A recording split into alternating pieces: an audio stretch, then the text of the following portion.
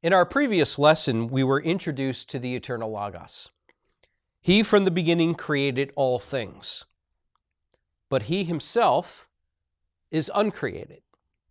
Given the fall of Adam into sin, by God's grace, he would come into the world and become man, and he would do so for us and for our salvation.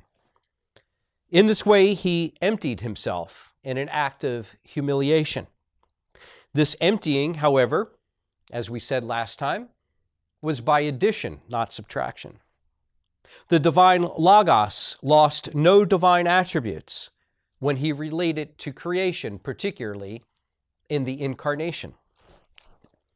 In other words, the flesh that he took on in no way altered the divine person of the Logos. The divine person does not become something other than what he was before at the incarnation. A human nature was added to the divine person without any change occurring to the person. It is true, a new relation obtained between the person of the Son and the creature at the incarnation. It is true that in the incarnation, the human nature of Christ changes, but the person of the Son himself never changes. It did not change, and it never will change. That is because quite prior to and subsequent to the incarnation, the person of Christ is always and only the person of the eternal Son, the eternal Logos. And the eternal Logos is only and always divine in nature. He never becomes something other than what he always was. In the incarnation, Jesus Christ has two natures in one person. And that person is no hybrid of natures. It's not as if the human and divine natures somehow came together to form a new third thing. At the incarnation, the humanity of Christ was without personhood. But in the incarnation, the personhood of Jesus Christ is provided by and in the divine person of the Son. Therefore, in the incarnation, the person of the Son cannot change, and we say that categorically so. And that is because the person of Christ is God and always will be God, and God cannot change. Therefore, the Son cannot change either before, in, or after the incarnation. To put it technically, the Logos asarkos and the Logos in sarkos are equally and identically immutable. Also, in John's prologue, he introduced another character in the story. In the prologue, we are told about a man who was sent by God. His mission was to bear witness to the light. Not the sun, not a candlestick in the temple or man's enlightened ideas. No, he witnesses to the true light, the light from heaven. That light that comes down to illumine sinners in redemptive grace. Now, this witness to the light, his name is John. And he is not to be confused with the light itself. No, John is only a pointer. He comes after the light, who is the eternal Logos and who had always existed before John. This points up once again the importance of understanding the primal origin of the Logos. The eternal Son always existed before John. Because why? And we know this because we know that he created John, because he created all things. John the Baptist puts it this way in verse 30 of chapter 1. He ranks before me because he was before me. He is the object of John's witness precisely because he is John's Lord and John's God. So verse 19 is where the body of the gospel begins in earnest. Here, the gospel writer returns to John the Baptist, and he describes for us his ministry. And the first thing we see about his ministry is that he has come to testify. The priests and the Levites corner John. Now, as an aside, these priests and these Levites will factor large in our story. They will be the main antagonists of the central figure who is the Word made flesh. These figures, they want to know who John the Baptist is. Now, a little bit of background to the inquiry of John's identity. The background is this: John is gaining popularity. He has gained for himself many followers, many disciples. He's baptizing people. He's preaching. You might imagine that these leaders of Israel feel threatened. They're supposed to be the leaders. They are supposed to be the teachers. They are supposed to be the theologians of Israel. Who is this guy? Here comes some outside competition. But John does not think so highly of himself. He acknowledges immediately to all that he is not the Christ. Rather, he exists for the glory of the Christ. He is but a voice, he says, crying in the wilderness, preparing the people for the coming of the Lord, the one to whom he points, as we see in verse 23. And then the next day, John jumps into action as a testifier of his Lord and his God. Verse 29. Here, John commences this ministry of witness, and he begins to point. And you can see it there in verse 29 with the word behold. This is John's way of pointing away from himself, pointing to another. Behold, who? Behold, the Lamb of God who takes away the sins of the world. And as John points away from himself, he makes reference to the Old Testament as he refers to this other as the Lamb of God. A lamb, a most unfortunate animal. Lambs are prepared for one thing, for slaughter. They are slaughtered. They are roasted. They are consumed. They are sacrificed. They are offered.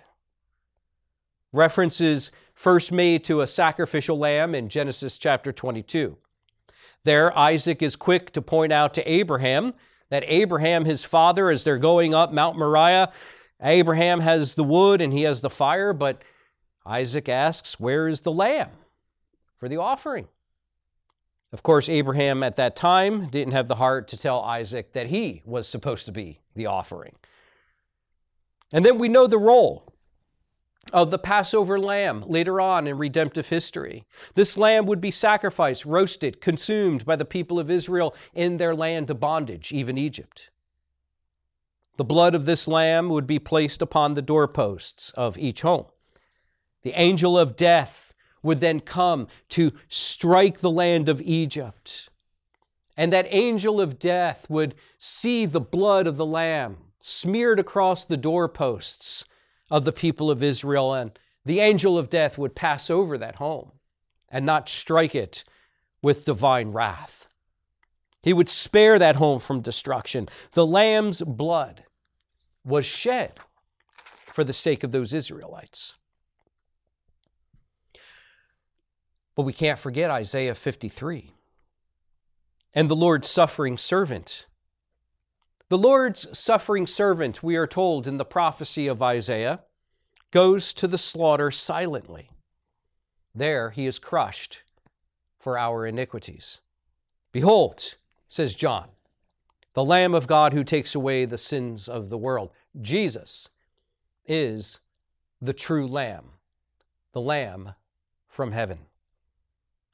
John tells of how the Spirit descended upon Jesus at his baptism, verse 32 of chapter 1, and then quickly makes the connection in verse 33 to the coming event of Pentecost.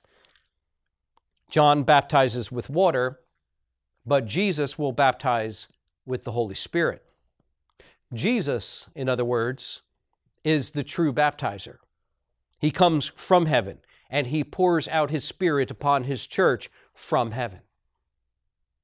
Verses 35 to 51 of chapter 1 give us an account of Jesus calling his disciples.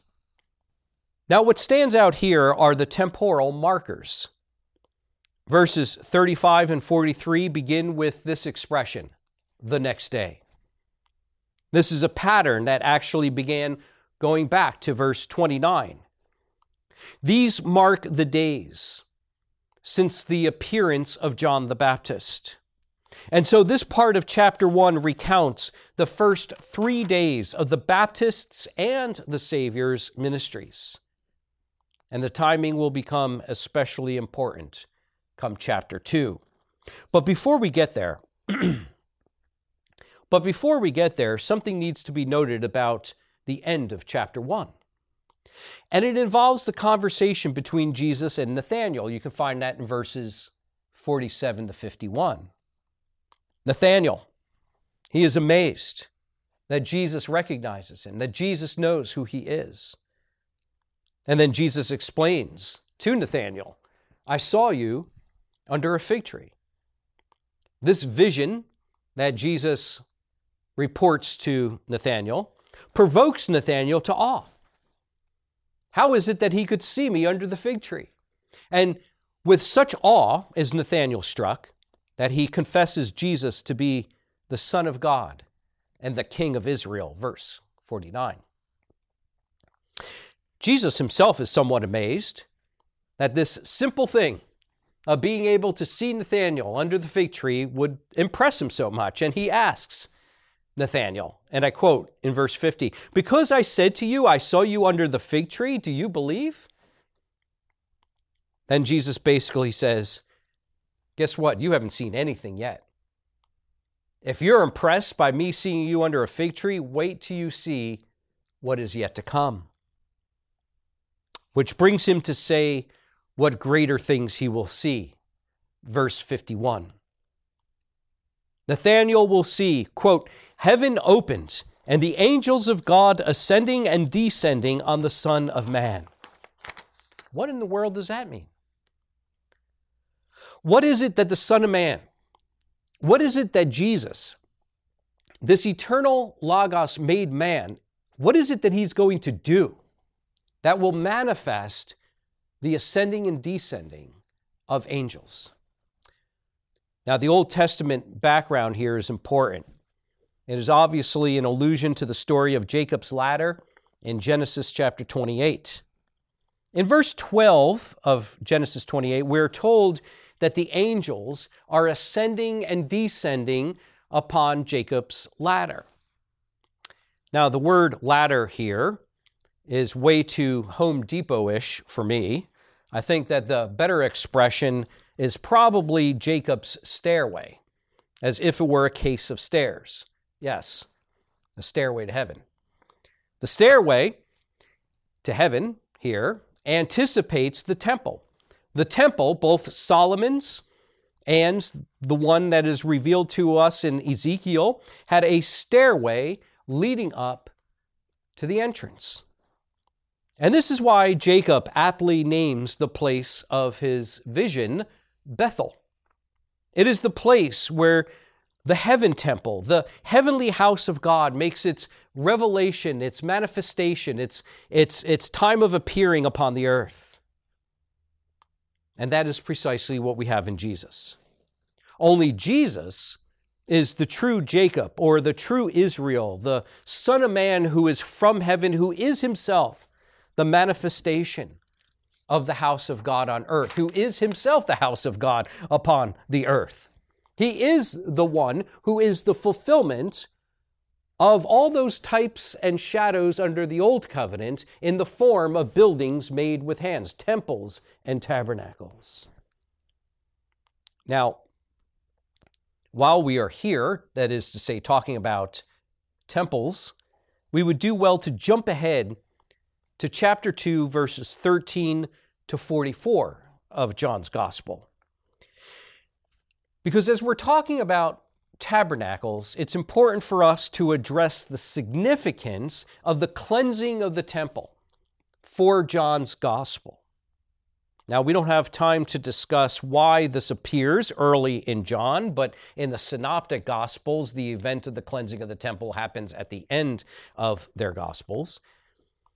We bring it into view here simply because Jesus explicitly draws the connection between the temple and himself in verses 19 through 21.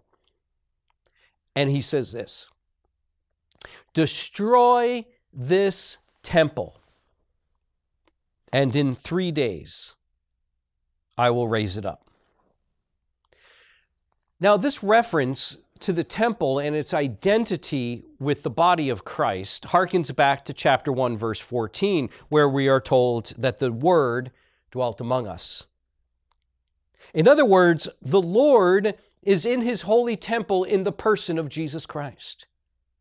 Jesus is God's holy house, foreshadowed by the tabernacle, by Solomon's temple, by the second temple, and by Ezekiel's vision, now finding its fulfillment in the person of Jesus Christ. The true temple has arrived from heaven. In Jesus, we quite literally have heaven on earth. Now that brings us at last then to the wedding at Cana. And notice again the time marker in verse 1 of chapter 2, on the third day. I said previous in the lesson that the time markers will become significant for us come the wedding at Cana in chapter 2, and here we are. This is now the sixth day, if you've been keeping track, if you've been counting the days, it is now the sixth day since the introduction of Jesus back in chapter 1, verse 29. That is the day when John tells us to behold him as the Lamb of God. And now here, Jesus initiates his public ministry, and it is no coincidence that it occurs at a wedding. The initial 2 chapters of John from the beginning is drawing our attention to Genesis chapter 1, as we learned in the previous lesson. And the entire focus of John chapter 1 has been to recall to our minds that inaugural week of creation revealed in Genesis 1. And this miracle-infused wedding that Jesus attends is on the 6th day since he and John arrived on the scene. That is meant to draw our attention to the 6th day of creation, that great celebration of the first wedding between Adam and Eve. There the man and the woman are given to each other. There, together bearing the image of God, are given to one another to rule over the first creation. Now, there are several things of note that are going on here, and we have time just to name a few. First, the wedding on the 6th day invites comparison between Adam and Christ. This comparison is not the only instance in John. We'll see more about that later. That is to say, the invitation to compare Adam and Christ. We'll see that invitation occur again and again throughout the Gospel of John. But the new creation inaugurated by Christ has need of a new Adam, a new covenant head, one who is himself the very image of God, Hebrews 1:3, Colossians 1:15. You see, in Jesus Christ we have the true man, the man from heaven. Second, this invites us to contemplate Christ as the bridegroom of the church. As John often does, he records words spoken which have greater meaning than the speaker who spoke them realized. For example, the master of ceremonies. Remember, he complains that the bridegroom serves his wine, when in fact the bridegroom didn't provide enough wine. But the true bridegroom does provide wine. Not only does he provide wine in great abundance in this passage, but he also provides wine of great quality as well. The words that the master of ceremonies intends for the earthly bridegroom are unwittingly but correctly spoken of Jesus. Jesus is the true bridegroom from heaven. This idea of Jesus as bridegroom is all over Scripture, of course. It's not a new or foreign idea. If we understand that Jesus is the eternal, immutable God, the second person of the Trinity, come in human flesh, it is not far-fetched for us to make the connection to the Old Testament where the Lord, Yahweh, is the bridegroom of his people, Israel. Jesus, furthermore, sees himself as the bridegroom of his people, Matthew chapter 9, verse 25. John the Baptist himself confirms this identification later on in John chapter 3, verses 25 through 30. And Paul certainly picks up on the same theme in Ephesians chapter 5, verses 25 and following. Third thing of note, the story of Cana brings into sharp relief John's Moses-Christ distinction. What John is doing here is comparing and contrasting Moses and Christ. The accent here, however, in the earliest pages of the gospel is upon the contrast between Moses and Jesus. So you'll remember the words of chapter 1, verse 17, "For the law was given through Moses, grace and truth came through Jesus Christ." Now, this distinction, the law coming through Moses and grace and truth coming through Jesus Christ, is not one of a conceptual antithesis. It is not comparable to a Lutheran law-gospel distinction or scheme. Rather, the distinction that John is making between Moses and Christ is a redemptive historical one. The law being earthly foreshadow, Christ being the fulfillment and the substance of the law. And so the water purification jars that are referred to in the story at Cana bring into view the law's provision for cleansing. Everything had to be washed, otherwise it would be unclean. The tradition of the elders in Jesus' day was to wash before you eat, certainly wash before you enter the celebration of a wedding. But here, Jesus' turning purification water into wine makes a profound statement. Now, this sign of turning water into wine is, we are told, the first sign, and it therefore begins that section of the Gospel of John oftentimes referred to as the Book of Signs. And the sign he issues makes a redemptive historical statement, something about where we are in redemptive history. It denotes that Jesus is inaugurating the last days. So not only is Jesus then the man from heaven, but he is the final man. Not only is he the bridegroom from heaven, but he is the final bridegroom. Not only is he the true lamb from heaven, but he is the last lamb.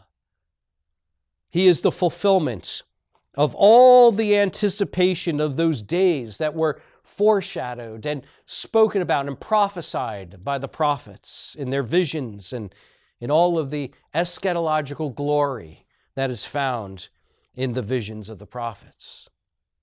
For the lack of food and the lack of wine in Israel, under both the Old Covenant and the prophets, but also here now in the wedding at Cana, the lack of food and wine was always indicative of Israel's spiritual famine, their lack of repentance, their wallowing in their sins. But the prophets envisioned a coming day of God's grace that would redeem his people from their sins, an age characterized by great provision and abundance, Isaiah chapter 25, verse 6 says this, "On this mountain the Lord of hosts will make for all peoples a feast of rich food, a feast of well-aged wine, of rich food full of marrow, of aged wine well refined." Joel chapter 2, verse 24, "The threshing floors shall be full of grain, the vats shall overflow with wine and oil." You can also see prophecies that are found in Jeremiah 31:12, Joel chapter 2, verse 19, and Joel chapter 3, verse 18. And all of these citations, all of these prophecies, all foretell of a day where there will be an abundance of wine. And that's what we see Jesus showing us here at the wedding of Cana, that the day of the overflowing of the vats has arrived in him. Now, today, says Jesus, by his actions, by his miracles, by his signs, he signifies the reality of the abundance being found and established in and by him. The abundant outpouring of God's grace in the eschaton in the last days has arrived in Jesus as the final redemptive act of God. God in Christ will finally, once and for all, save his people and redeem them from their spiritual drought and their sin-laced hunger through the blood of the Lamb. Now, in closing, just a brief word about the last 3 verses of chapter 2. We've already touched on the cleansing of the temple, but after that incident, we are told of Jesus' growing following. After seeing the signs that he performed, many believed. And we are immediately brought into the inner life of our Lord. We are told that Jesus did not entrust himself to these followers, which was wise, because many of them, after all, would eventually disperse, and as he gets in trouble, they would finally abandon him. But more than that, we are told something profound about the inner life of our Lord. We are told what it is that he knows about man. We are told, verse 24, he knew all people, verse 25, and that he knew what was in man. That should not surprise us, given everything that we have said about the nature of the Logos become flesh, as divine, unchangeable, perfect in all of his ways, that he would know and be able to discern the inner inclinations of the heart of man. He knows the inner disposition of our hearts. And he knows what is within your heart. And he knows what is in my heart. No less today than he did back then.